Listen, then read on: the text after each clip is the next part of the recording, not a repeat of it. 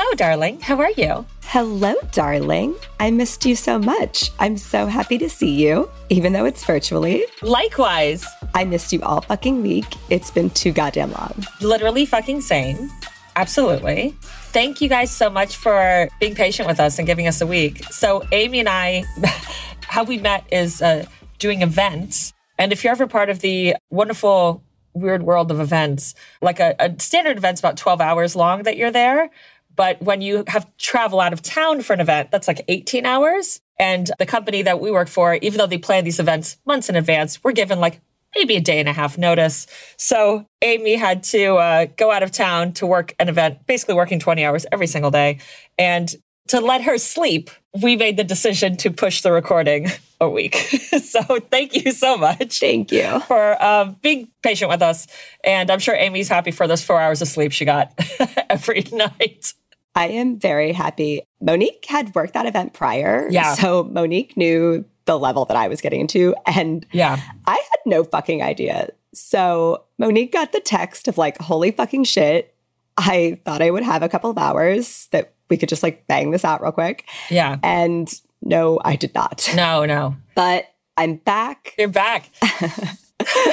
I missed my first flight ever at 32 because Jacqueline told me I was going to be super delayed. That happened to me once. So I was like, I'm not going to go to the airport and sit there for 4 hours. And then literally like 30 minutes before my flight was supposed to leave at its regular time, they were like, just kidding. It's not actually late at all. And I was like, I didn't know you could fucking do that and make up 2 hours you were delayed somehow. So I spent the night in Miami International Airport. Hey, girl. Hey. And I got a standby fucking seat on the first flight out. So I'm here for you, my dear. Yay. I'm so happy to freezing my ass off in New York again. I'm so happy. Girl. Like, girl. Can I tell you how bad my hair was for the last week? I can't. Monique, I understand. I can't. That humidity's fucking killer. I can never go back to Florida. That Wonder Water was like, fuck you, I'm out. No, I didn't even bring it because I was like, oh, it's not even worth it. I just know what I'm dealing with. No. How was your week, lovely? You had a trip to New Orleans. Not for work, for enjoyment. I did. Yeah, so that was another thing. Like, I went out of town, I came back in town, and immediately Amy left town. Just was not aligning. So I went because Christina's getting married this weekend. Christina, congratulations, girl. Congrats. So it was like a mini bachelorette thing. And I was very concerned because Mardi Gras / carnival season is 2 months long. And actually we're recording on Mardi Gras today. Happy Mardi Gras. Oh, snap.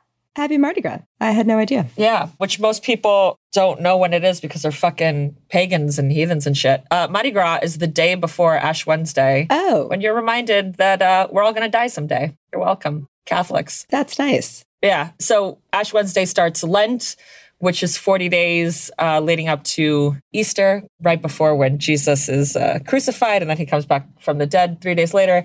And in that time, there's lots of like prayer and reflection and sacrifice. So you're not supposed to eat meat on Fridays, and like you're supposed to give up whatever the fuck else you want. Mardi Gras, which in English translates to Fat Tuesday. So people just fucking wild out because it's like, oh, I got to be like religious and shit for 40 days. So I'm going to like... Let's get all our sins in. Yeah. Let's get them all in, right? Yep. I get it. So New Orleans, never to be topped, decides to do 2 months of this. And they love a party. They're not going to stop. Nope. Absolutely. And the thing is, New Orleans is actually a very Catholic city, but which you know. Does not strike me as that. It doesn't, but it's very Catholic city. That is very true, yes. So they fucking party hard. So we were going in the middle of Mardi Gras and I was like, oh, fuck, this is going to be a nightmare. But it wasn't. It was great. And well, I never wanted to go to New Orleans during Mardi Gras. So that was like inadvertently checked off for me. Nice. There is a secret vampire speakeasy that I am very partial to and like very much. The last night we were there, we went and it is on Bourbon Street and it has a balcony that overlooks Bourbon Street. So I got to go and there were people on the balcony who had beads. And they're like, do you want to throw beads at people during Mardi Gras from a balcony of Bourbon Street? I was like, fuck yeah, I fucking do.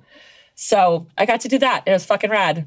That's super fun. Yeah. I went one time because my aunt lives in New Orleans, but I did not get to throw the beads off the balcony. That's super cool. No, because that's really difficult to get access to a balcony on Mardi Gras. It's like thousands of dollars. Yeah, that's what I'm saying. Like, usually you're the person who's catching the beads. Yeah. Right. I did get to go to a drive-through daiquiri place, which I didn't think existed or should exist. They shouldn't. They should not. You shouldn't be allowed to purchase alcohol while you're driving. Yep. But they do, because Louisiana. Louisiana, New Orleans. Hey, girl. I also do another Ghost and Vampire tour with French Quarter Phantoms. Fuck yeah. Leonard was the tour guide. He was fucking phenomenal. French Quarter Phantoms is always phenomenal. And even though it was the same tour, the stories were different. Oh. Except for like, there's always a Lalaurie mansion. The standard. Like everyone wants to hear about the fucking, Madame Lalaurie. But all the other stories were very different. And I was like, fuck yeah. Like French Quarter Phantoms does it fucking right. They're great. I love it. So if you ever go to New Orleans, get a tour with French Quarter Phantoms. You will not be disappointed. Awesome. Yeah. And New Orleans has enough ghosts that like you could do a new story every fucking time. I mean, one. Yeah. Right? Because they do, the one I did is a ghost/vampire. Oh. So it's both. I like that. Okay. Checking all your boxes, Monique. I love it. Who doesn't, right? Right? Did you eat king cake? Did you find the baby? No. So technically that's supposed to be today. And I was, so I'm about halfway through working 8 days nonstop before I have to go to Miami. So I haven't had a day off in about a week. And then my boss, who I adore, 2 days ago was like, since you're working on Mardi Gras, I think you should throw a Mardi Gras party at the bar. And I was like, cool. I don't have any time for this. I would love something else on my plate. Amazing. Appreciate it. Great. Appreciate you. Amazing. And then because there was like zero notice and because of supply chain shit, I couldn't get anything from Amazon until after Mardi Gras. So I've just been like at Party City for the last 3 days getting shit. And I was trying to get a king cake. For those of you who don't know, king cake is it's almost like a cinnamony cake. Yeah. And it's got like colored sprinkles on top. Yeah, it's got red, green, and gold sprinkles or frosting because Mardi Gras. And then there's a plastic baby like baked into it. A choking hazard. Amazing. Super smart. A huge choking hazard. And basically, you like serve the cake, and then whoever gets the piece with the baby in it is one, king or queen for the day, and then two, they're responsible for buying the cake the following year. Yep. That's the thing. I've only had king cake once, which was like right when I moved here. And I was trying to get some king cake here, but apparently there's no king cake in New York. Yeah. They were like, oh, you can order it from New Orleans for like $70. And I'm like, I'm just not that invested. My boss at one of my jobs in New York City was from Louisiana, and literally every single year she would pay that fucking fee to get king cake from Louisiana on Mardi Gras to have in the office. So that's the last time I had king cake, was like 7 years ago when my boss ordered it from Louisiana. Is this at Dale Carnegie? Yeah, it was shit. Dale Carnegie. Yep. That seems like a Dale Carnegie vibe. Right? It was nice. I didn't get the baby either. It's fine. That's good. That no responsibility for you. Thank you. But you're the queen for the day, regardless. I'm declaring it, Monique. You were amazingly accommodating to me this week, and I'm obsessed with you, and I just like love you and thank you for everything that you do. You're an angel. Stop. Thank you for everything that you do. I love you and I'm obsessed with you. Stop it. I love you and I'm obsessed with you. So. Let's jump in. All right. The water's fine. Let's go. All right. I'm walking in. Amy's starting us off with some spooky shit. I am starting us off with some spooky shit. I'm rubbing my hands. Ooh. But first, I'm going to disappoint everybody a little bit, because this week I did a little research into my shower ghost. And by did a little research, I mean I did one Google search and basically just confirmed that what I thought might have happened, happened. According to TradewindsImports.com, KitchenHomeland.com, and a bunch of other random plumbing sites, when enough water pressure builds up against the tap, which is essentially just a screw, the excess pressure eventually causes the faucet to turn by itself. Apparently, it's common in faucets that are older, which the building I live in is like 100 years old, so check. And more than likely, it will happen with the hot water tap because, as I hope everyone remembers from their grade school science classes, matter expands when heated. And it was the hot water tap that turned on in my shower. So check that box too. So The hot water expands, taking out more volume and increasing the pressure. All right. And in order to release that energy, the excess pressure forces the tap to twist. It's apparently a pretty common occurrence, and it's even more likely to occur if the packing nuts, rubber washers, or hose are worn down. Faucets might also turn on randomly if the packing is too tight, and the packing is basically just a seal that goes around the shaft that takes the handle in. Plumbing jargon. Guys, there's no ghost in my shower. Right. Bottom line. Thank God. Thank God. I was really concerned about it. I did not want to deal with that, honestly, Monique. No. I was about to buy like all sage cleaning products and just like, instead of smudging my shower, just like sage myself constantly. Absolutely. So while my shower ghost turned out to be a huge bust, I decided to do my story this week on shower ghosts. Oh, shit. Yeah. But since it's kind of weirdly specific, I decided to expand that topic a little bit. So today, I'm going to tell you about bathroom ghosts. This is horrifying. This is like all of our nightmares come to life right here. No, literally, like, what are you more vulnerable that, like, I would even say, like, you're less vulnerable sleeping than when you're naked and, like, dropping a deuce in your fucking bathroom. Literally. You're being haunted. Get the fuck out of here. You're taking the words, like, right out of my mouth. That's, like, basically my first sentence. But before I get into that, sources. I know, Monique. Girl, you're, like, reading from my thing Psychic right now. sisters. Get out of here. For real. Fingers in the eyes. All the fingers, all the eyes, always. Sources. Medium.com, atlasobscura.com, socology.co.uk, thoughtcatalog.com, Wikipedia, and again, the awesome Page a Day calendar that you got me for Christmas. Fuck yeah. Dude, there's bathroom ghosts and shit in there? Yeah, girl. Dude, love it. Of course there was. There was everything in that thing, honestly. Fuck yeah. I mean, they do have to come up with 365 ghost things. Yeah, some of them you're like... like scraping the bottom of the barrel. Yeah, like you phoned this in. Literally. Now, while the bathroom usually feels like a safe and private space, it's also the place, like Monique said, where we're arguably the most vulnerable. Whether we're using the shower or the toilet, we're in some state of undress, exposed, and doing God knows what. So there is a certain amount of danger or uncertainty associated with being there. Mm-hmm. Since it's also one of the few rooms where a lot comes standard, it makes sense that we think of bathrooms as a safe place where we can escape and keep others out. I used to do that at the office that I worked at. When I couldn't deal with my boss, I'd just go to the bathroom and just like hang out there for a little bit. But my boss like would literally open the bathroom door and like call out to me for like bullshit. And I was like, No. I'm in the fucking bathroom and you're Like, a man. Get out. Oh, Get the fuck out of here. I just automatically assumed this was a woman. Super inappropriate. No. No. Would open like he would go in, but Get he'd open the out. door and like call out to me for shit. And I'm like, I literally can't even go to the fucking bathroom without you fucking harassing me for bullshit. No. What the fuck? No. But I know for a fact all of us have definitely gone to the bathroom and just put the lid down on the toilet, sat on the toilet, and played on our phones. Just be like, I need 5 minutes to not deal with anything. It's never even occurred to me to play on my phone. It's just like me having existential dread. No, I'll just like sit there and be like, what the fuck? I just need like a second. I mean, I get that too. Yes. Like look over my life choices, be like, how the fuck did I get here? I'm so fucking miserable. I need a second. I was like, existential dread could be the name of my fucking biography. Let's be real. Too real, Monique. Too real. So, if you find yourself getting a little creeped out in there, it's probably because you've watched enough horror films to know it's a common movie trope.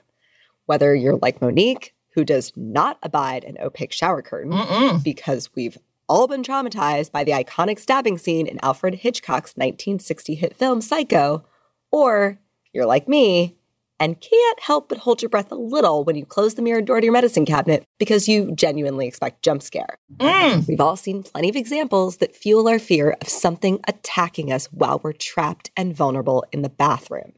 While modern horror movies may have given us an unnatural fear of what should be a safe place, the concept of haunted bathrooms has been around for far longer and actually originated in Japan. In 1930, the first recorded haunted bathroom ghost was Akamanto, which translates to the Red Cape. Let me tell you, the Japanese have a thing with like bathrooms, which are like fucking nuts. Yes, literally. This idea of the haunted bathroom originated in Japan. They were like, yeah, we know what the fuck terrifies people. This is not surprising to me at all. No. I find Japanese horror, like, especially horrifying. They do horror very well. Oh, I was talking about this yesterday. Yeah. Yeah. Yeah. Girl. Of course you were. Yeah. Because you channeled my fucking story, psychic sister. Fingers in the eyes. This well-known urban legend, also known as Aoi Manto, or Blue Cape, or in some variations, Akai Kami, Aoi Kami, which translates to red paper, blue paper. Akamanto is said to resemble a person completely covered by a flowing cape and hood, wearing a mask that hides. That's horrifying. Yes, but wearing a mask that hides an irresistibly handsome face. Oh. Which, okay, but how do you know? He's got a mask on the whole time. I mean, that's true. How do you know? Projecting, yes.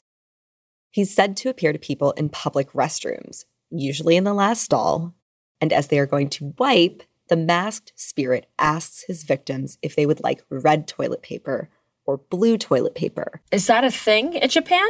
I have no idea. This is the only place I heard them mention the colored toilet paper. I'm assuming they just have white toilet paper like we do, but I don't know.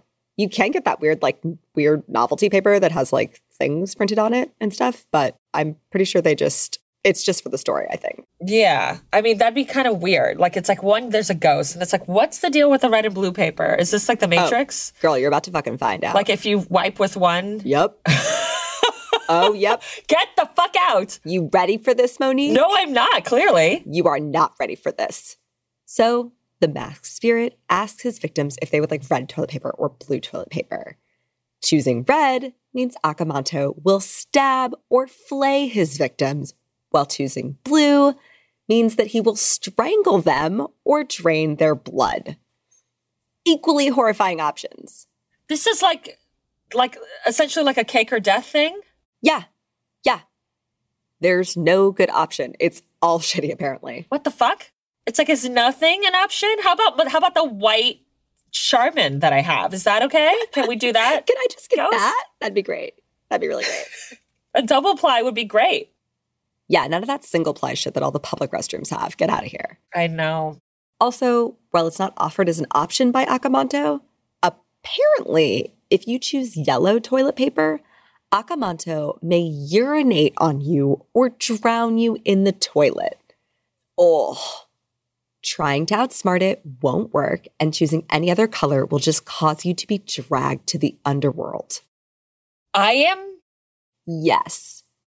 I am aghast. Girl. I would imagine that if you go to Japan, then the last stall is always free. That no one would fucking go into that last stall. So look at that. Life hack. If you're in Japan, go to the last stall because no one's gonna fucking go. I wouldn't go in there if I heard this shit. No. Fuck no. Apparently, though, you can escape punishment by just refusing the offer altogether. And you're just like, no, I'm good. I'm gonna like drip dry. I'm fucking with the Charmin. And I'll figure this out. Yeah, I'm good. Another one of Japan's best-known bathroom spirits is Tore no Hanako-san, or Hanako of the toilet. Hanako's story varies by region, but usually Hanako is said to be the ghost of a young girl who died around World War II. She's described as wearing an out-of-fashion red dress with a bob haircut and now haunts school bathrooms. She can be summoned by going to the girls' bathroom on the 3rd floor, knocking on the 3rd stall 3 times and saying, "Are you there, Hanako-san?"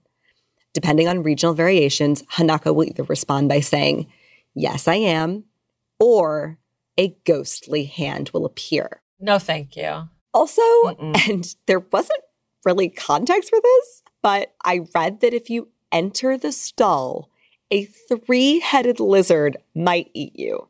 I don't know what that's about, but if I've learned anything from anime, it's that Japanese stories tend to be fucking weird. Yeah. So this doesn't actually surprise me. I mean, the countries we beat in World War II are really into some weird shit, let me tell you. And definitely into some weird porn, which, whatever, like no judgment. If everyone's consenting, great.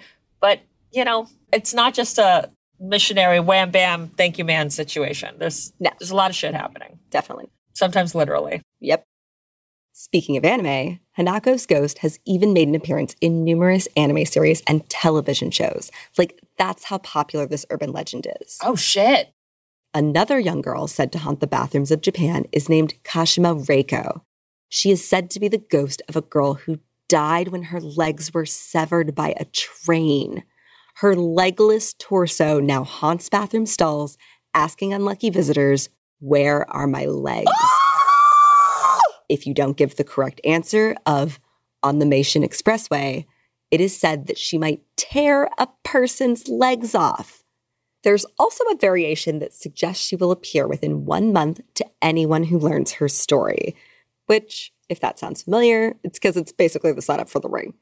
Also, are you fucking us right now? Like, in a month, are we going to get like 50 DMs from people being like, "Bitch, she fucking showed up to me because you said the story"? I mean, we'll find out. Did I plan this? Maybe. I just need some evidence. I don't know. Just throwing it out there. Maybe she doesn't cross the ocean. Maybe she just, it's like too far. I have enough. Maybe she doesn't have a visa or passport. Yeah, I have enough going on here, actually. I have enough hauntings. I'm good, actually. I don't know if we have listeners in Japan. I don't remember. But if we do, sorry. Also, let us know. Yes, I was going to say, tell me. Even further back, there are stories of 2 of Japan's yokai being associated with the bathroom.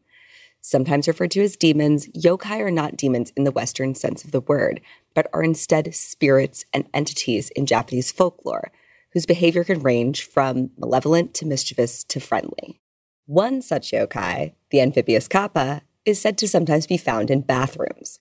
While it's not specifically thought of as a bathroom spirit and is really just a creature associated with rivers and ponds and water in general, there are stories in which the kappa appears in an outhouse where it harasses people, especially women. Because being in an outhouse isn't bad enough. Right? What the fuck? I know. Again, I don't want to be harassed while I'm doing my business. Thank you. Kappa are typically depicted as green, human-like beings with webbed hands and feet, a turtle-like shell on their backs, and a depression on their heads called a dish that retains water. If the dish is damaged or its liquid is lost, the kappa is severely weakened. They're also obsessed with politeness, so if you bow, it will return the gesture, which then knocks the water off, and then they can't do anything until the water is refilled. So the water's the source of their power. Yes. And if you refill it, that kappa serves you for all eternity, apparently. Oh, shit. Another weakness of the kappa involves its arms, which can be easily pulled from its body. If an arm is detached, the kappa will perform favors or share knowledge in exchange for its return. Apparently, their favorite food is cucumbers, and they love sumo wrestling. They are often accused of attacking humans in the water and removing a mythical organ called the shirikodama from their victim's anus. Girl. I was just not prepared for any part of the story. It gets weirder. If you think I'm done with the weirdness, then no. I still have a whole sentence left. They could be defeated through sumo wrestling, or, and I wish I was making this part up, but there's legitimately an illustration from the 1700s in the Wikipedia entry showing this. Apparently, they can also be defeated if you fart on them. I don't know why, Monique. I don't have any real explanation for this. I'm just telling you what I read. I can't with any portion of the story. This is outrageous. I could not. I had to include this because it was so fucking ridiculous. This next one. Also just, what the fuck, Japan? I love you. Honestly, I've just been so obsessed with Japan since basically high school. But you're weird as fuck. I love it. I'm weird as fuck, but the other bathroom yokai is known as Akaname, which translates to filth licker. This goblin-esque spirit is depicted as filthy and disheveled, with clawed feet, a cropped head, and a long protruding tongue. They are primarily known for licking the filth off of bathtubs.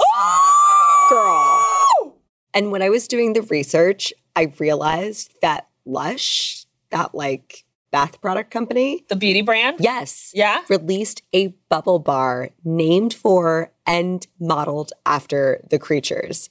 So if you Google Lush Akaname, you will see like this little goblin demon head bar with like a long fucking tongue that you can buy and like throw in your bubble bath. Girl, I was not prepared for the level of this. No, not there's nothing. Well, but this is on the Amy Tradon brand. No, you give information and you tell me exactly what it is, and I'm still somehow not prepared for it. Nope. I like to do that to people. It's one of my favorite things, especially you, because your reaction is my fucking favorite of everybody. Just like, I'm sorry, what did you say? Yeah, my face is really loud. Like, even when I don't say anything, it's all, I danced for 6 years and I was really bad at it for a multitude of reasons. But one of them was like, I couldn't hide my face. That something was very taxing. Yeah, you're like, ow, this hurts. Yeah. Nellie and I used to work out together, and she used to record me because my faces were so funny when I would be doing any sort of weights. I'd be like, so much. I love that so much. Yeah, Johnny has told me on numerous occasions that I cannot hide anything I'm feeling from my face. And you can very easily tell when I'm annoyed and when I've run out of patience. And honestly, I kind of agree. He's not wrong. But also you have like angles in your face, which can make you look more severe. Oh, for sure. Even if you're just stoned. Like, I don't have any angles in my face. So it's like, I have resting bitch face, for real. Yeah. Julia, my best friend from high school, told me she thought I did not like her for like the first few months we were friends. And I was like, why did you think that? And she was like, I don't know. You have like judging eyes. You just look like you're judging. And I was like, those are just my eyes. I'm just thinking. It's my face, girl. That's just my face and how it looks. Like, I love you. I'm not judging you at all. There you go. I love it. And then we're best friends forever. Yeah. But I do have judging eyes. So, while these two yokai spirits show that the idea of haunted bathrooms has been around since at least the 1700s in Japan, clearly it's a fear that resonates with all of us. So it's no wonder that the idea has spanned oceans, continents, and time. For us Americans, the urban legend of Bloody Mary is probably the most well-known of all the bathroom hauntings. Mm-hmm. Folklorist Alan Dundes notes that as early as 1976, young girls gathered in their school bathrooms to try to scare each other by summoning her. The Bloody Mary ritual, like the similar Japanese urban legends, has its own regional variations. School children, usually girls, will gather in a darkened bathroom at school or a sleepover, look into the mirror, and chant Bloody Mary 3 times. The ritual might include flushing the toilet, turning around, or repeating a rhyme for consecutive nights before they are supposed to see either a bloody woman, i.e. Mary, in the mirror, or their own reflection covered with blood. There are also versions of the story where you don't see a figure at all, but you'll cut your finger later in the week, or when you flush the toilet during the ritual, the toilet fills up with blood. Oh, never heard that. Yeah. I didn't hear any of that either. That was not my regional variation. But then again, you and me are from Florida, so they're probably not that different. Yeah, I had originally heard the say her name 3 times. And then someone was like, you got to turn around, flush toilet. I'm like, okay, this is like getting really fucking complicated. You know, if this bitch wants to appear, I'm going to put in minimal fucking work. Stand on one foot, turn on the water, only the hot water, pump the soap in your hand. Only hot water. It needs to be like somewhat tepid room temperature. If it's more than, if it's 3 degrees either way, she's not fucking showing up. Get the fuck out of here, man. Relax. She likes her water a very specific temperature. Don't fuck with it. It's like, can you heat the water and then freeze it and so that it's room temperature and just leave it out? That would be great, actually. That's my preference. Thanks. I like a frozen water reheated. Alan Dundes said that all of this bloody summoning is actually just experimentation for and hesitancy about menstruation, which is very interesting. I never thought of it like that. I never would have thought that those two things were related in any way, shape, or form. No. I just thought it was supposed to be scary. I thought it had to do with Mary Queen of Scots. Yeah. Some shit. Right? Yeah. That's what that was about. Apparently not. Which I don't know why we give a fuck about it in the United States, but you know. Right? We're all just scared of our period, so better call Bloody Mary in the mirror. I don't know. I mean, I get it. It's the fucking worst time of the month, so. Girl. Ugh. Yeah. I mean, no arguments there. Yeah. So now that we've covered the origins of bathroom hauntings and some of the most well-known, let's get into some more personal stories. A psychic medium known as the Cosmic Doc related her terrifying experience with a presence in her shower, saying, quote, "I tell people this story all the time, but many, they don't believe. And the hardcore ghost disbelievers, they laugh even harder. But it is my life, my reality, my experience." End quote. She said she was about 15 when her mom and her had moved into a new house in Stone Mountain, Georgia. A couple days after they moved in, she decided to take a shower in the front bathroom instead of her own, just to test out all the exciting newness. About a quarter of a way into the shower, she was singing and dancing and washing up when, out of nowhere, she felt a hand touch her on her back right shoulder blade. Absolutely fucking not. An adult hand. No. An entire palm, in fact, that covered her right shoulder blade. It was mere seconds, but she says the vibrational memory has never left her. Quote, "I absolutely freaked out. Wouldn't you? I screamed at the top of my lungs, calling for my mother desperately." End quote. She couldn't scramble out of that shower fast enough to get the hell away from whoever or whatever touched her.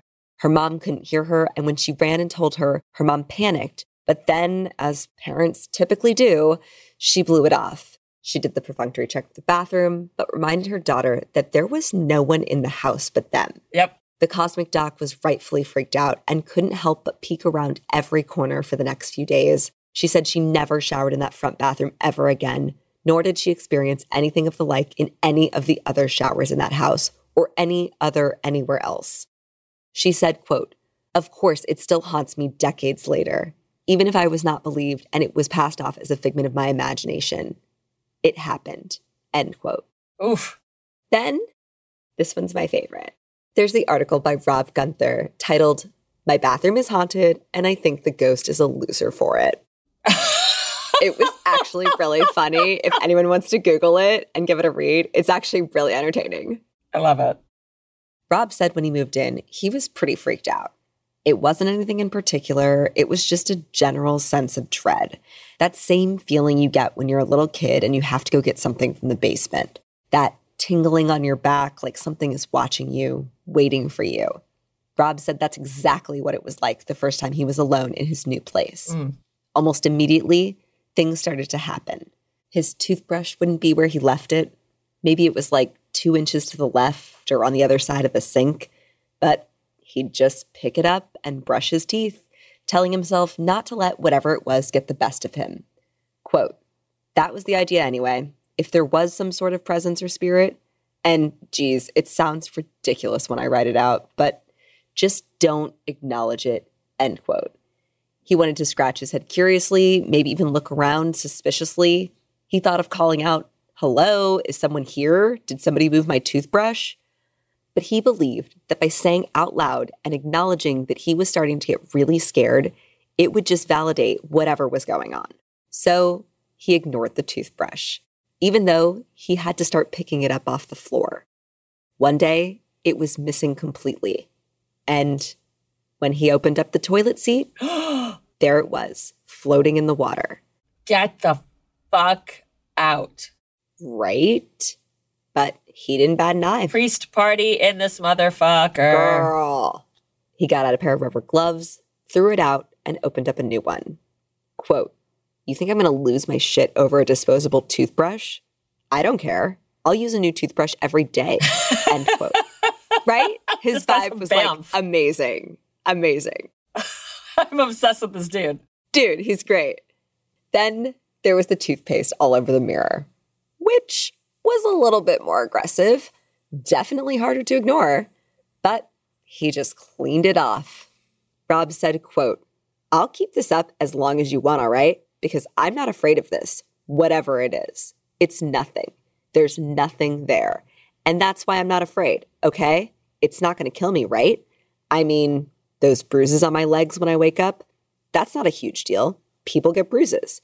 And that shadow behind the door, go ahead, keep looking this way, buddy. I'm not getting up to investigate. I can't not be afraid, but I can pretend not to be afraid. And eventually, it's got to move on because isn't this a little boring? You're going to spend every day haunting me when it's clearly not messing with me at all? Doesn't that get a little old? Don't you want to maybe find someone who will at least visibly be bothered by such cliche tricks? Because I'm not going anywhere, all right? I almost feel bad for you because it's just so lame. Just go do something else, okay? As far as spirits or ghosts go, you're a total loser. End quote. I want to marry this guy. Right? This would 100% be my vibe if I got a haunting. Just like, ugh, I just don't acknowledge it. Like, ugh, this is weird. I don't like this, but like, just ignore it. And it'll go away. No, this is not my vibe. No. I'm just not a chill person. No. I wouldn't like necessarily be freaking out, but I'd be like, dude, can you just leave me the fuck alone? Like, I would be like, you're fucking loser, guy. What? Like, just come on. Pathetic.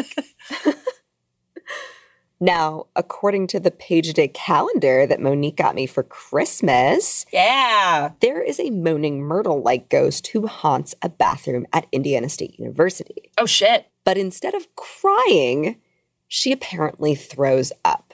Oh. Known as Barfing Barb, this permanent resident of the university's Buford Hall haunts the second-floor bathroom. Concerned students have reported hearing the sounds of someone retching, but when they go to check, no one is there. Usually, Barb is said to be a freshman who died of alcohol poisoning, hence the barfing, but there is also the alternate version in which she died by suicide in room 217. In 1968, it was reported that the ghost had a routine: to laugh hysterically, throw up, flush the toilet, then scream. She also is said to play pranks, such as opening locked doors and turning off alarms to make students late for class. Which, get the fuck out of here. How dare you? How dare you dude, bitch. and like you roll into class late and they're like, what the fuck? You're like, dude, the ghost turned off my alarm. The ghost. And they're like, okay, you can take a seat. And the dog ate your homework too. Yeah. Go fuck yourself. We know you're hungover as fuck, Jeff. Get in the chair. It's like, can't both of those things be true at the same time? I can be hungover as fuck and the ghost could have turned off my alarm. Yes. I was like, yeah, drunk me still set the alarm. Yeah. To prepare for hungover me. Thank you. Exactly. Barb was heard as recently as 1992 when an RA heard someone puking in the bathroom. But when he went to check, there were no feet under the stall doors. And when he left, he heard the retching sound start up again. That's horrifying. It is horrifying. Now, I've obviously only scratched the surface of the topic of haunted bathrooms because even though my shower ghost was a huge bust, there are plenty of reports of shower and bathroom ghosts from all over the world. From theaters to hotels to schools to restaurants and pretty much everything in between, there have been reports of ghostly visitors showing up to terrify people in the very last place you want them to. That was awesome. Thanks so much for that. Thank you. I needed to know that shower ghosts were real and that my fear was founded, despite it just being my plumbing. Well, I don't know if you remember this, but one of the first True Listener Tales episodes, when they went to the Queen Mary in the bathroom. Yes. At the end of the tour, I think it was they felt someone behind them like touch them. Because they all got into like these bathroom stalls and felt someone touch them behind them. So it's a thing. I guess ghosts are down with being nowhere safe. Nowhere is safe. Ghosts are everywhere, including your fucking bathroom. And I feel like in our interview with Honey Beavers and Sassy, their Airbnb was haunted. And I feel like the energy was mainly in the bathroom. That's right. Look at that. Fucking everywhere. So fortunately, my bathroom is not haunted, which I'm very excited about. But they're out there, so be careful, kids. There you go. Sage the shit out of your bathroom. Yep. Or just, also put just a nice candle to there you go. Soak up whatever weird smells. That's nice. Come out of a bathroom. That's really nice. Yeah. They should make just a sage wick candle. And then you could just be constantly smudging. Oh, shit. I'm sure they do. I'm sure it's probably on Etsy. You could find them. Oh, for sure. For sure. Yeah. All right. You going to horrify me now?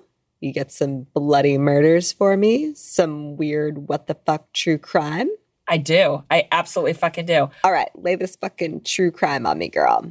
So first up, I just want to thank my girl, Christina, who by the time this episode drops will be married, because she's the one who told me about the story. Thanks, girl. Christina, I love it. Okay. So this story is coming to you by the newly married Christina. Mrs. Christina. Mrs. Christina, if you're nasty. Ooh. Ooh, and we all know we are. I mean, obviously. She wouldn't be friends with me if she wasn't. I didn't story about bathroom ghosts, Monique. I am definitely in the nasty level. Come on. Yes. So this story is about Susan Walters. Oh, okay. Sources, ranker.com, medium.com, and then 2 sources that I will withhold until the end. Ooh, I love when you do that. Mm-hmm.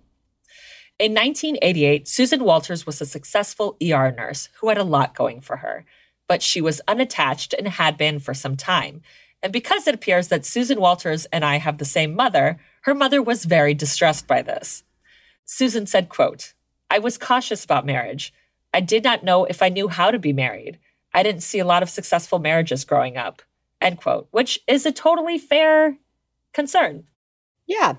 But Mama Walters was not having any of it. So as a birthday gift for her 33-year-old daughter, Susan's mother placed a personals ad in the local newspaper, hoping that someone would bite. Can you fucking imagine that shit? Wow. Overbearing. Yeah. Yeah. Fucking relax, dude. 2 weeks later, in January of 1988, Susan got a reply from 40-year-old Mike Kuhnhausen. Susan called him the very same day and recalled that his voice was very pleasant sounding. Mike told Susan that he had fought in Vietnam and now worked as a janitorial supervisor at an adult entertainment business. He had been married once before and had 2 young children, and best of all, he wasn't afraid to fall in love again. When the 2 finally met in person, they were smitten kitten with each other. Aww. And began dating. Susan said, quote, "I thought, we're a couple of old hearts. We can make a life together," end quote. Mike was more of a home buddy who enjoyed spending time in the outdoors, so Susan would often go hiking with him because she's a better woman than I am, obviously. Susan was definitely the extrovert of the 2, and Mike didn't seem to mind. Susan said, quote, "He wasn't a big, let's go to have dinner at a restaurant kind of guy, so we did a lot of simple things. But I had plenty of opportunity to continue to hang out with friends, go places, do things, travel, and he seemed to be fine with that," end quote. Susan's family liked Mike. Her brother James said, quote, "He was nice to my sister. He had a good job. He seemed to have a good work ethic. All that sort of thing," end quote. Things were going strong with the 2, and in May of 1988, Susan and Mike moved in together. And in December of that year, less than a year into knowing each other, Mike and Susan tied the knot in front of their families in an intimate ceremony in Reno, Nevada. Susan said, quote, "We picked Reno, Nevada because what bigger gamble in life is there than marriage? I was very proud that I was brave enough to get married. I was very proud that my spouse was brave enough to marry a second time. So I felt very optimistic about our life together," end quote. Back in Portland, the newlyweds quickly settled into married life, and Susan felt like her gamble had paid off. She loved Mike's kids like they were her own, and her family felt complete. Susan said that the first 13 years of their marriage had been a happy one, but over time, that began to change. I know. Like gambling. Sometimes you win, sometimes you lose. Sometimes you're not having a good streak. I mean, in gambling, the house always wins. Oh, yeah. Like when you make money, get the fuck out, cash out, and get out, man. Yep. Gambling's not my vice, so I don't understand it, but I get the appeal. It's just not for me. Their outing stopped, and his affection for her lessened by the day. He became really concerned and controlling about how Susan was spending her money when she would go out with her friends. This baffled Susan, seeing as 1, she made more money than Mike, and 2, their finances had never been an issue. So who gives a fuck how she spends her hard-earned money? Yeah, I'm not blowing all the rent money on this. Exactly. Yeah, settle down. Relax. Calm the fuck down. Yeah. Mm-mm. By the winter of 2002, Mike's behavior had gone from bad to worse. Susan's good friend, Helen Boulone, also noticed the change in Mike. She said, quote, "As time wore on in their marriage, he seemed to become more negative. Even just when I would call sometimes and be talking to Susan, he would be listening in the background, or frequently she would just hang up because it just wasn't worth the trouble, end quote. Which, red flag. Wait, like on the other line or just like eavesdropping? I think she meant like eavesdropping. Like that, Okay. Basically like she couldn't get a call without him like being there listening to the phone call. Like creeping on her shoulder. Yeah. Which like both are creepy, but the listening on the other line thing is just one step up from that. For sure. Yeah. But also it's like, just let me have my fucking phone call. Like, do your own thing. Don't listen to my phone call. We're not talking about you. Chill, dude. You're being really self-centered right now. Yeah. But turns out that Mike had PTSD from his time in Vietnam and was severely depressed. He would always say, quote, life is a shit sandwich and every day you take another bite until you die, end quote. Which like, dude, fucking relax. That's not the motto I want to live by. No. No. And look, like Vietnam was like super intense. I fucking get it. But like, this is also like 2000. Get a fucking therapist. You know, this isn't. Yeah, that's as catchy as life is like a box of chocolates. No, it's definitely not. No. Like, that's not going on a movie poster. Can you imagine Forrest Gump being like, life is like a shit sandwich. You take a bite every day. No.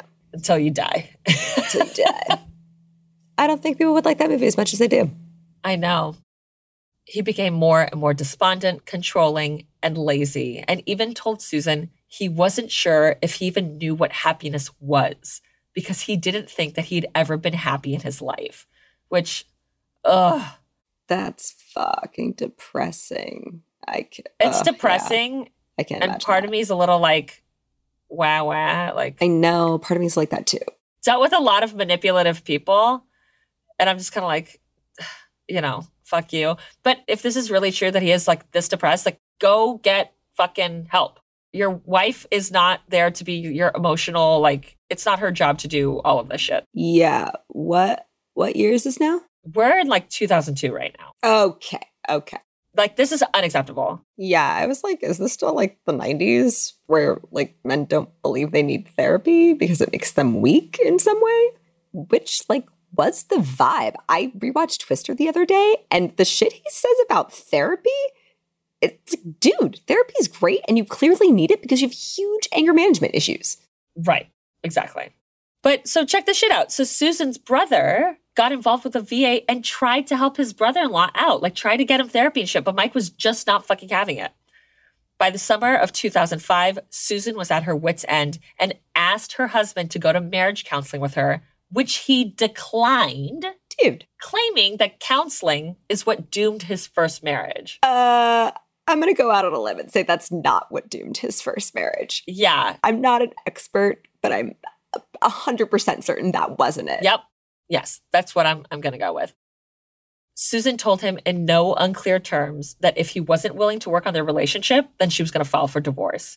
So Mike reluctantly agreed to attend counseling. But by the end of the summer, Susan felt that there really hadn't been any significant improvement or progress in their relationship.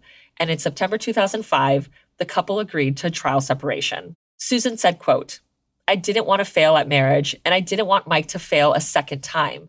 No matter how I changed my life to accommodate his needs, it was not working. And I felt I was losing my own life as well, end quote. Ugh. I know. Mike moved out and moved in with his father. Seeing as how Susan and Mike shared grandchildren, Susan tried to keep things as civil and normal as possible. She said, quote, we continued to do things together as a family. He would come over to the house and spend time with us, end quote. Susan only had one request, that Mike would not go in the house while she was not home because, yes, Mike still had access to the house. Oh, no. I know, girl. I know. Don't do that. No, don't. That's not okay. She's just being nice and like... And she seems like a really nice, decent person who doesn't want to like poke the bear and escalate the thing. Yeah. But like... think you're doing the right thing. Not everyone is nice. Yeah. Yeah. Because I lived with a guy for like 2 years and I didn't want to, but that's neither here nor there. And when we broke up, he like wouldn't give me the key to my apartment back. I'd be like, I'm calling the locksmith tomorrow morning. I wasn't even like that. I was like, I will call the cops and have them go to your office and get that fucking key back. And then he flipped out at me being like that I was the asshole. And I'm like, no, this is my fucking apartment. You do not live here, sir. You basically like squatted in for 2 fucking years. And like, you're not giving me my key back and we're not together? Absolutely fucking not. Get out of here. Yeah, get the fuck out of here. The two were separated for a year, but during that time, she was determined to maintain a friendship with him. They spent time together with his kids and grandkids. She would invite him over for the holidays and parties with his friends. But all the while, she could feel Mike's growing rage and anger. Susan had friends over for the holidays and invited her estranged husband. She recalled seeing Mike from across the room staring at her and her friends with a strange look in his eyes. One she could tell meant that he was getting angrier. And it was on that day that she decided to file for divorce. She said, quote, "I'd never wanted to be a failure at marriage and worked very hard over the course of 17 years to build a relationship. But he had issues with anxiety, abandonment, and anger that as he got older became more intense and more disruptive to our life together. I had witnessed domestic violence in my family and in my professional life to the point where I felt we were at risk because I was not happy. He had never been happy, and I felt that we needed to separate for our safety," end quote, which, damn, not a thing I ever would have thought. Ugh, the thought of that. But she's also a fucking ER nurse. Yeah. So she sees the shit. Yeah. Like, you have to be fucking perceptive and just for sure very self-aware. Susan knows what the fuck time it is, straight up. Oof. She sees the red flags. She does not have rose-colored glasses on. She absolutely fucking not. Susan decided to reclaim her happiness, and despite still loving him, Susan began divorce proceedings. Even though they were separated, they spent a lot of time together, as I said, and Mike still had keys and the alarm code to her home. And Susan was certain, well, this is the shit that like is a little like, Susan was certain that he was continuing to enter her house when she wasn't home, even though he doesn't fucking live there anymore. And not to mention, she specifically asked him to not go into the fucking house when she wasn't home. Yes. Do not. Respect her wishes. Like, that's not your property, sir. You're trespassing. It's a crime. Exactly. She's being nice about it by not reporting you, but you're constantly committing a crime. Yes, exactly. She said, quote, "I thought that he was probably trying to find information about what was going on in my life since the separation," end quote. By late summer of 2006, she had separated their bank accounts, leaving Mike shit out of luck because not only was he living with his dad because he was unable to afford his own place, he had lost his job, further adding to his anger and rage at Susan. A few weeks later, on September 6, 2006, Susan called Mike in the afternoon to check in on him. She recalled that he sounded surprised to hear from her, and he was even agitated, telling her that he couldn't take it anymore and he was heading to the beach and had left her a note at the house. The 51-year-old emergency room nurse left Providence Portland Medical Center on Northeast Gleason Street and headed to the Perfect Look Hair Salon on East Burnside Street, wanting to get her hair done before leaving town for a nursing convention. While she waited for her turn, she read a poem from Oprah magazine. The poem began, quote, "I will not die an unlived life. I will not live in fear," end quote. An hour later, Susan drove home with her new hair color.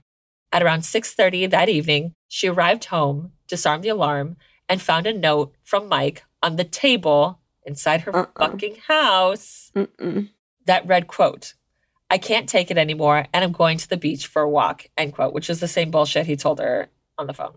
Yeah. When she got home, she saw the bedroom and saw that it looked dark. She assumed that she must have forgotten to open the bedroom curtains, as she had done every morning. So initially, she didn't think anything was amiss because her house has an alarm. She moved towards the partially closed bedroom door when out stepped a 5'9", 190-pound man with long grayish hair and yellow dishwashing gloves on and a hammer in his hand. Oh, the hammer is horrifying, but the rubber gloves, it freaks me out so much more. Like, this dude is trying to get away with fucking murder. This is not like a crime of passion where he's like, grab the closest thing next to him. Dude, you are lying in my closet in wait with yellow rubber gloves. This whole story's a fucking powder keg right now. I can't. Literally, that was the thing that fucked me up the most, was the fucking dishwashing gloves. Like, that, I was like, oh my God. Thank you. And I didn't even realize why, like, until what you said. I'm like, that's exactly what it is. Like, he, like, wants to be clean because it's going to be a fucking mess in here. Yes. I don't want my fucking fingerprints on this. Yeah. Oh my God. She said, quote, "Who are you? What are you doing here? Get out of here," end quote. And he swung the hammer, hitting her on the side of her head and again on her temple. Oh my God.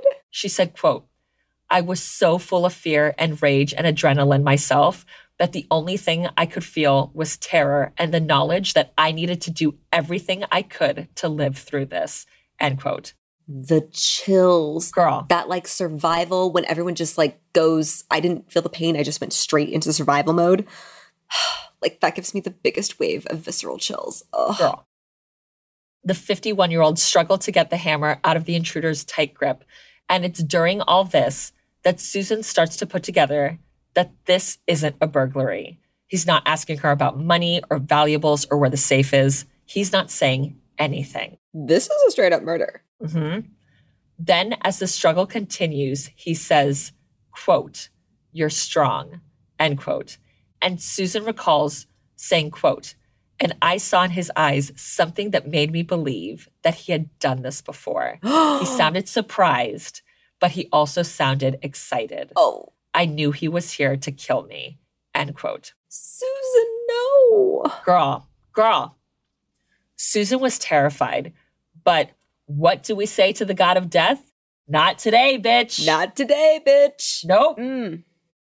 Susan grabbed the intruder by the throat and face to face, nose to nose, she told him, quote, "You're not going to kill me in my home," end quote. Susan, fuck yes. Fucking tell that piece of shit. Girl. And the man began to turn blue, and Susan felt that he was going to pass out, and she grabbed the hammer. Susan said, quote, "My father was a carpenter in the 60s.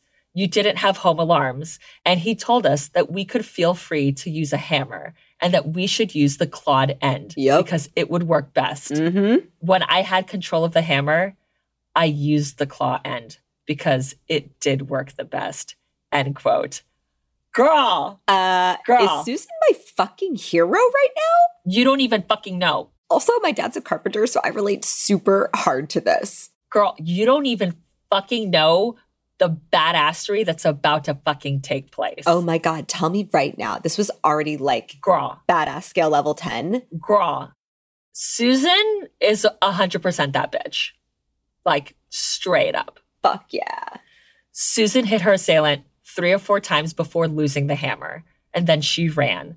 But she only made it a few feet outside the bedroom before the man grabbed her from behind, spun her around, and began punching her in the face, knocking her to the ground. Girl. Fucking piece of shit. What a fucking piece of shit. Susan looked to the left, trying to reach the phone, but she couldn't. When she turned her head back, she saw the man had the hammer and was bending over her, ready to hit her again.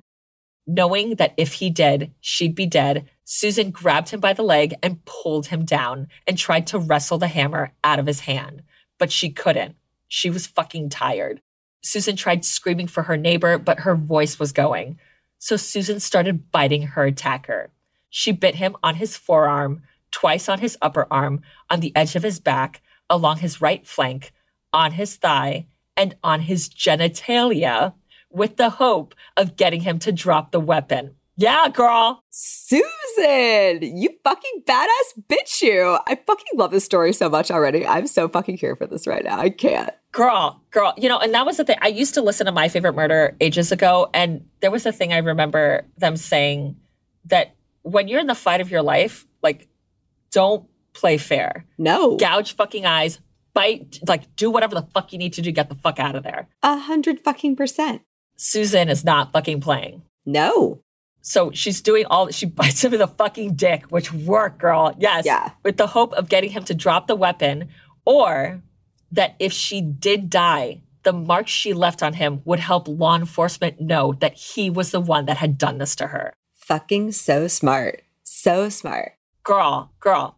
She said, quote, "I felt for stuff in pockets, an ID, a key, a comb, anything that I could throw into the next bedroom so that when they found me dead in the hallway, they would know that I fought and struggled." That is so smart. I thought I had heard all of the, like, I did the thing. I was aware of the situation and paying attention to the drive and the turns and looking at the mail. And It literally never would have occurred to me to take something from his pocket and throw it into another fucking room. Like, okay, I see you, Susan.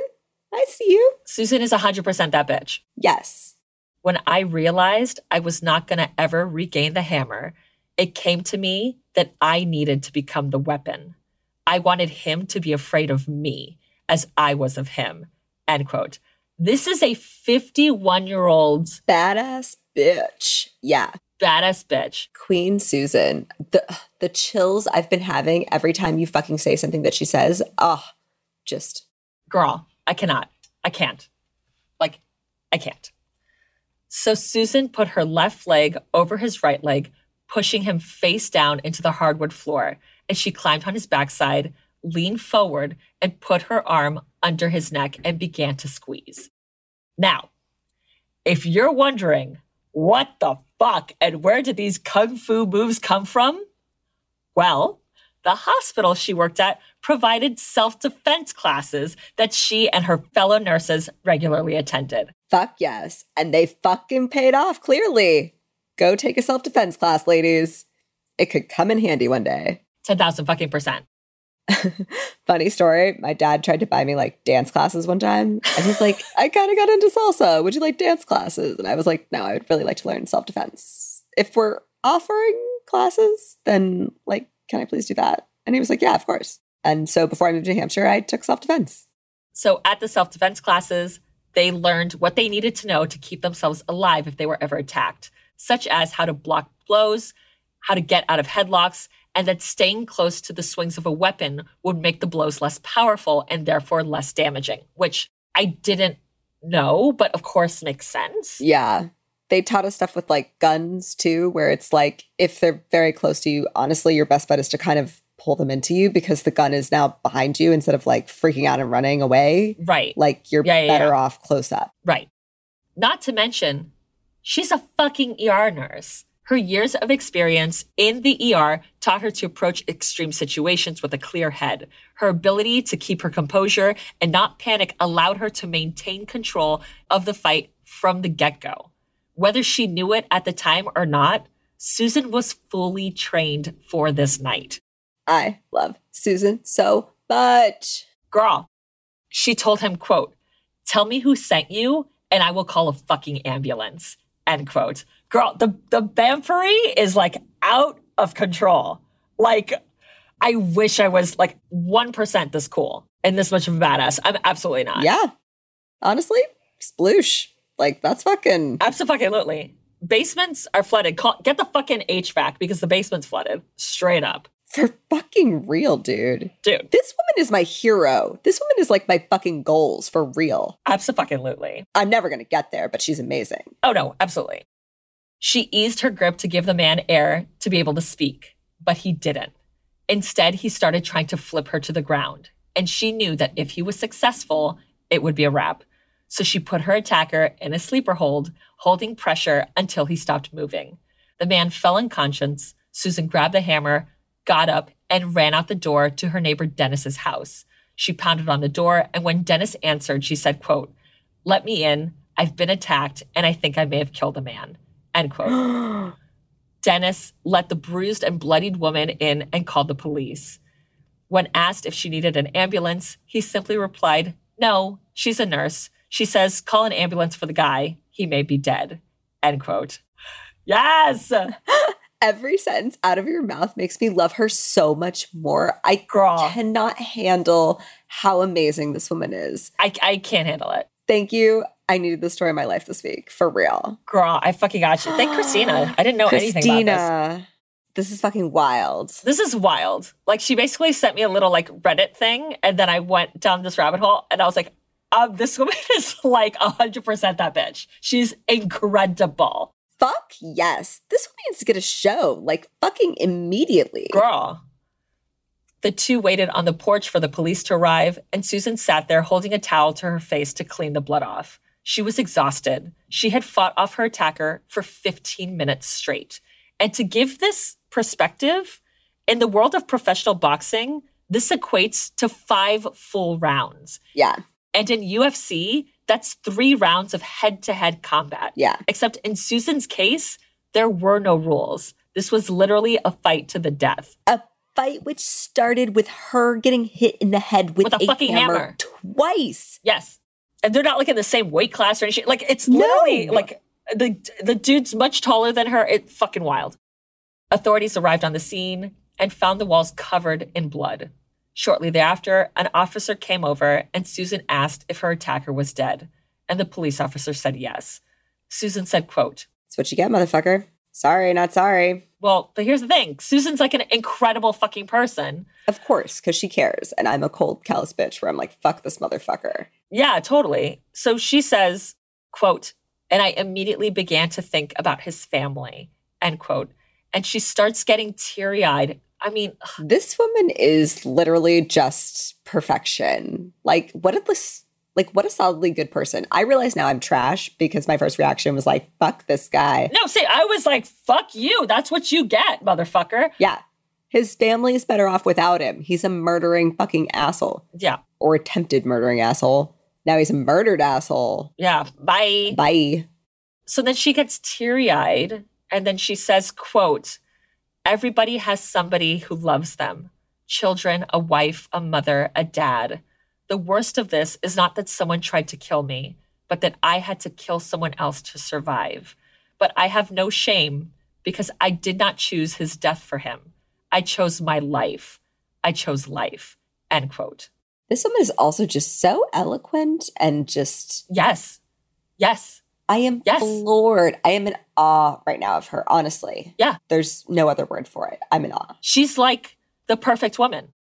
Susan immediately suspected that her husband was involved in her brutal attack, but authorities couldn't locate him. Investigators soon learned that the man Susan had killed was an experienced hitman named Ed Haffey. The disgruntled Vietnam vet was an ex-con with a long rap sheet.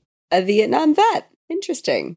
I wonder how that ties in. Yeah. Anyone else in this story who also was in that conflict?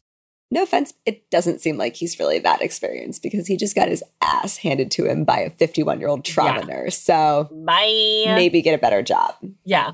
You kind of suck at this. Yeah.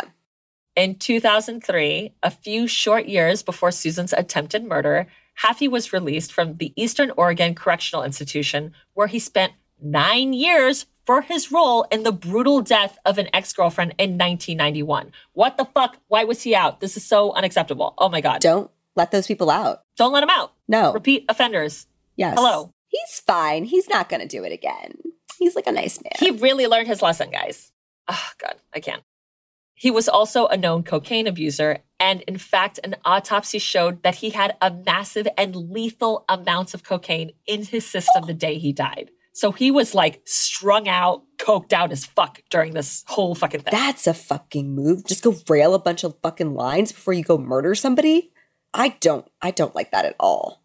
It's not great for your anger. It doesn't calm you down. It's not great for the anger, but doesn't it kind of give you like crazy strength too? Like kind of like no, not really. You're just like you up? No, okay. I don't think so. Maybe to some people. Okay. I have no idea. Everyone always, I feel like the quote is this, like, I feel like a rock star. You just feel like the coolest, best version of yourself. You think everything you say is the best, funniest, most clever. I don't know. Okay. Maybe this guy. Maybe if you do enough of it. I don't know anyone who's done like a lethal or near lethal dose of it. So I don't fucking know. Haffey was a horrible person who died in a horrible way. A fact that even his family acknowledged when they addressed Susan and her traumatic experience, saying, quote, "Although this was a terrible thing that happened, no one in this family has any bad feelings towards you. You did what you were forced to do, and in doing so, you spared many from the same trauma you experienced," end quote. 100%. Even his family's like, girl, we get it. You actually helped other people by killing him because he was a certifiable piece of shit. Yeah. Also, if like the family had been like, no, you should have let him kill you so we could have him still. Fuck you. Get out of here. Right. You're trash too. And here's the thing. Investigators knew that the husband had to be involved because they always fucking are. Yeah. And they just needed to find the link. The next day, while helping to clean up Susan's house, BFF Helen found an odd backpack in the basement. Helen said, quote, I walked over to it and the top was open. And inside of it was a notebook that had Mike, Susan's husband's, cell number in it. And I knew right away that this wasn't something I wanted to touch, end quote. Because clearly BFF Helen is also like on that fucking ID train. Yes. And it's like, this is evidence I'm not fucking touching shit. Everyone here is bang. It's like all of the women here are like nailing this fucking, their life and this fucking story. Of course they are. I would not expect Susan to surround herself with mediocre women. She's going to hang out with bitches who know what the fuck is up. Facts is facts. Yes. Believing it belonged to the intruder, Helen hit up the police department, who grabbed the backpack and admitted it into evidence. Immediately, in the backpack, they found a day planner that had a note dated 2 days prior to the attack. It simply said, quote, "Call Mike, need letter," end quote. Never leave a paper trail, you dumb fucks. Yeah, no offense, dude, but if you can't remember it, like, write a post-it and then, like, burn it. I don't know what to tell you. Yeah. Don't put it in your day planner. Like, what? Girl. I penciled him in. From 6:30 to 7:30, kill Kill Susan. Susan. Then get And then get a mani-pedi after. Yep. Dispose of my rubber gloves. Buy a new pair. Yes. A manila folder in the backpack had Mike Kuhnhausen's mobile number written on it as well. So the evidence against Susan's husband was mounting, but he was still nowhere to be found. Then 9 days later, Portland police finally found Mike Kuhnhausen at a beach 20 miles away. He did say he was going to the beach. Yeah, he left the note. He's alibying himself. Oh my God. Yeah, he's fucking alibying himself. You fuck can't. It's that shit of like, I'm so smart. Okay, here's the thing. You can alibi yourself, but when you hire the hitman and he has your fucking number and shit, your alibi is useless, dude. You hired a hitman. We understand you weren't personally there, but you're still responsible. Hi. Literally. Yeah, get a better hitman. Yeah. He's not experienced. For sure. That's why I have to do things myself. Like, I can't trust somebody else to do this. Like, girl, you botched it. Literally. When they brought him in, detectives noted that he didn't seem really concerned with the fact that a stranger had almost brutally murdered his wife. He was only concerned with himself, which of course he fucking was. When police questioned Mike about the day of the attack, he admitted that he had been to the house to leave a note for Susan. He also revealed that he knew Ed Haffey. Mike had met Haffey through a veterans counseling group, and from there, the two formed a sort of bond.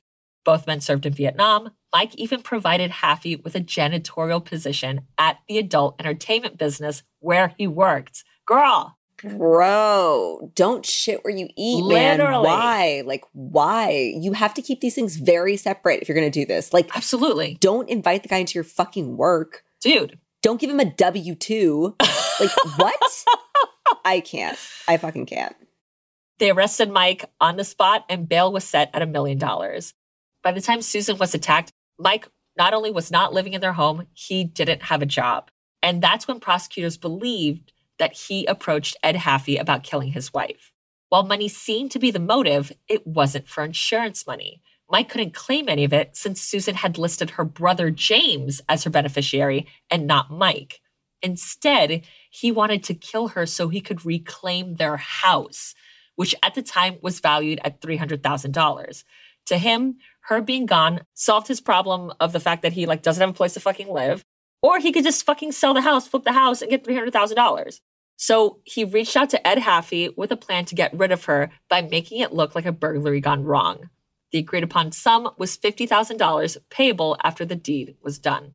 Over the next year, while investigators built a case against him, Mike denied any involvement in Susan's attack. But the evidence was piling up against him, and records show that the alarm system that Susan used at her home had been disabled that day, and the only other person who knew the code was her husband, Mike. He admitted to being at her house that day and knowing the man who tried to kill her.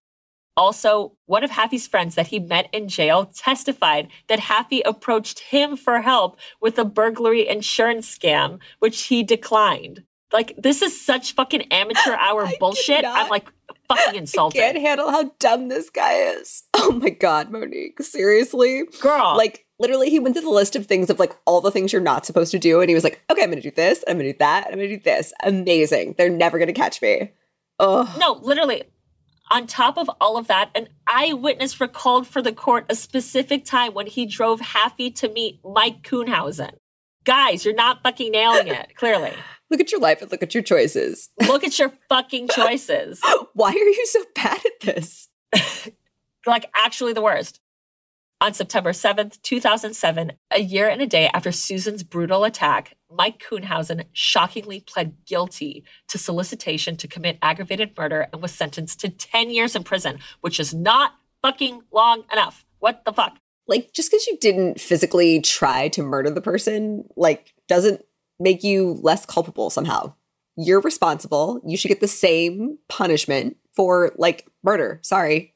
And again, just because it didn't go well and it didn't end how you wanted it to end, like... Just because you suck at it. Yeah. Just because she's a fucking badass and she managed to survive, like, what most people couldn't. What, somehow he deserves less time because she's still alive?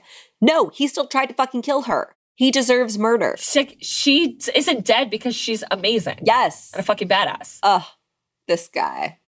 Susan said, quote, "When I decided I no longer wanted to live and share his unhappiness, he decided I deserved to be dead. The man who said he loved me wanted me dead." End quote.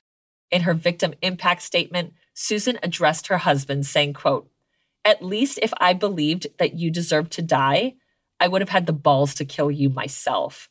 End quote. This is in court transcript. Susan, you're such a vamp. I can't even breathe. Oh my God. I'm so fucking obsessed with that. Is the fucking cherry on the fucking top, Monique. Mwah. Chef's kiss to you. Ah. Abso-fucking-lutely. You beautiful bitch, you. I fucking love you. Yes, yes. Even though he was sentenced to 10 years, he would be eligible for parole on September 14th, 2014, 8 years into his sentence. No! Is this guy out?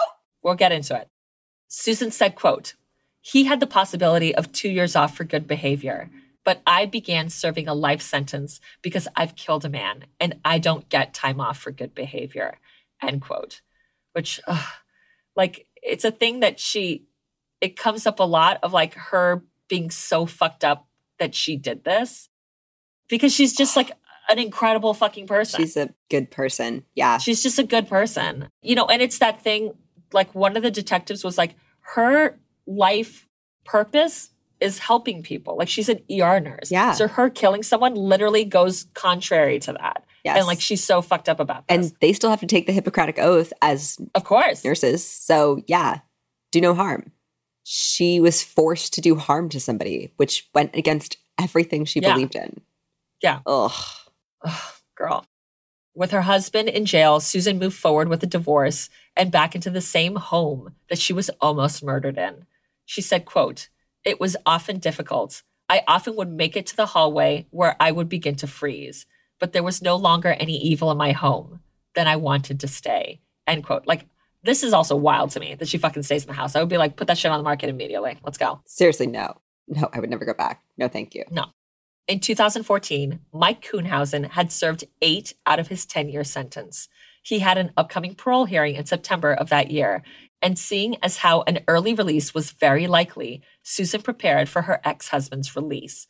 She relocated to a new Portland home on an obscure cul-de-sac and surrounded it with gravel so she could hear anyone approaching. She also went to a nearby shooting range to hone her skills and learn to shoot in self-defense. Girl, I can't handle the, like, chills. How smart. I'm still getting chills. And what a fucking vamp she is. She said, quote, "If he came here, he was not going to get close enough to hurt me." End quote. Thing is, her paranoia also grew. She took different routes every time she drove and also kept her doors locked and her windows rolled up. In essence, she grew wary of every stranger around her due to her attack. Yeah, how could you not, dude? That fucking... I mean, girl, when this is what the fuck happened to you? That scars you. Thankfully, Michael wouldn't live long enough to make it to his parole hearing because on June 13th, 2014, 92 days before his release, Mike Kuhnhausen died of prostate cancer, which had spread to his bones, and from what I understand, is an extremely excruciating way to die, and couldn't have happened to a better person. Took the words right out of my mouth. Fuck this guy. Yep, fuck this guy. I'm like dancing over here. You guys can't see, but I'm literally like club dancing to this guy's prostate cancer death, which is terrible of me, but I'm here for it. No, it's not. Fuck. Fuck this guy. But I can't handle, like, what an incredible person Susan is, because this is what she says. She goes that even though she was relieved, she was also saddened by his death. Of course she was. She said, quote, "I didn't mourn his passing. Instead, I mourned the life he could have had. If only he could have opened his heart for those of us who cared about him." End quote. Can I vote for this woman for like the best person of this century? Yes. Seriously. I mean, she's not going to be contested. Like, it's officially her. Yeah. You're a shoo-in. Here's the trophy. And your crown. Yeah. Queen Susan. Absolutely. Even though Mike pleaded guilty to his crime, he maintained his innocence of the crime to his dying day. Mike's incarceration letters showed that he claimed he pled guilty only to avoid a potentially longer sentence and persisted in believing that he was the true victim. Fuck this guy. Fuck you. I don't regret my dancing for his death now. No, not at all. Now he extra deserves it after that. Absolutely. Susan continued to work as an ER nurse until her retirement in December of 2014. In a Ranker article, author Inigo Gonzalez wrote, quote, "Even as other people looked to her and called her a hero, she just couldn't see it.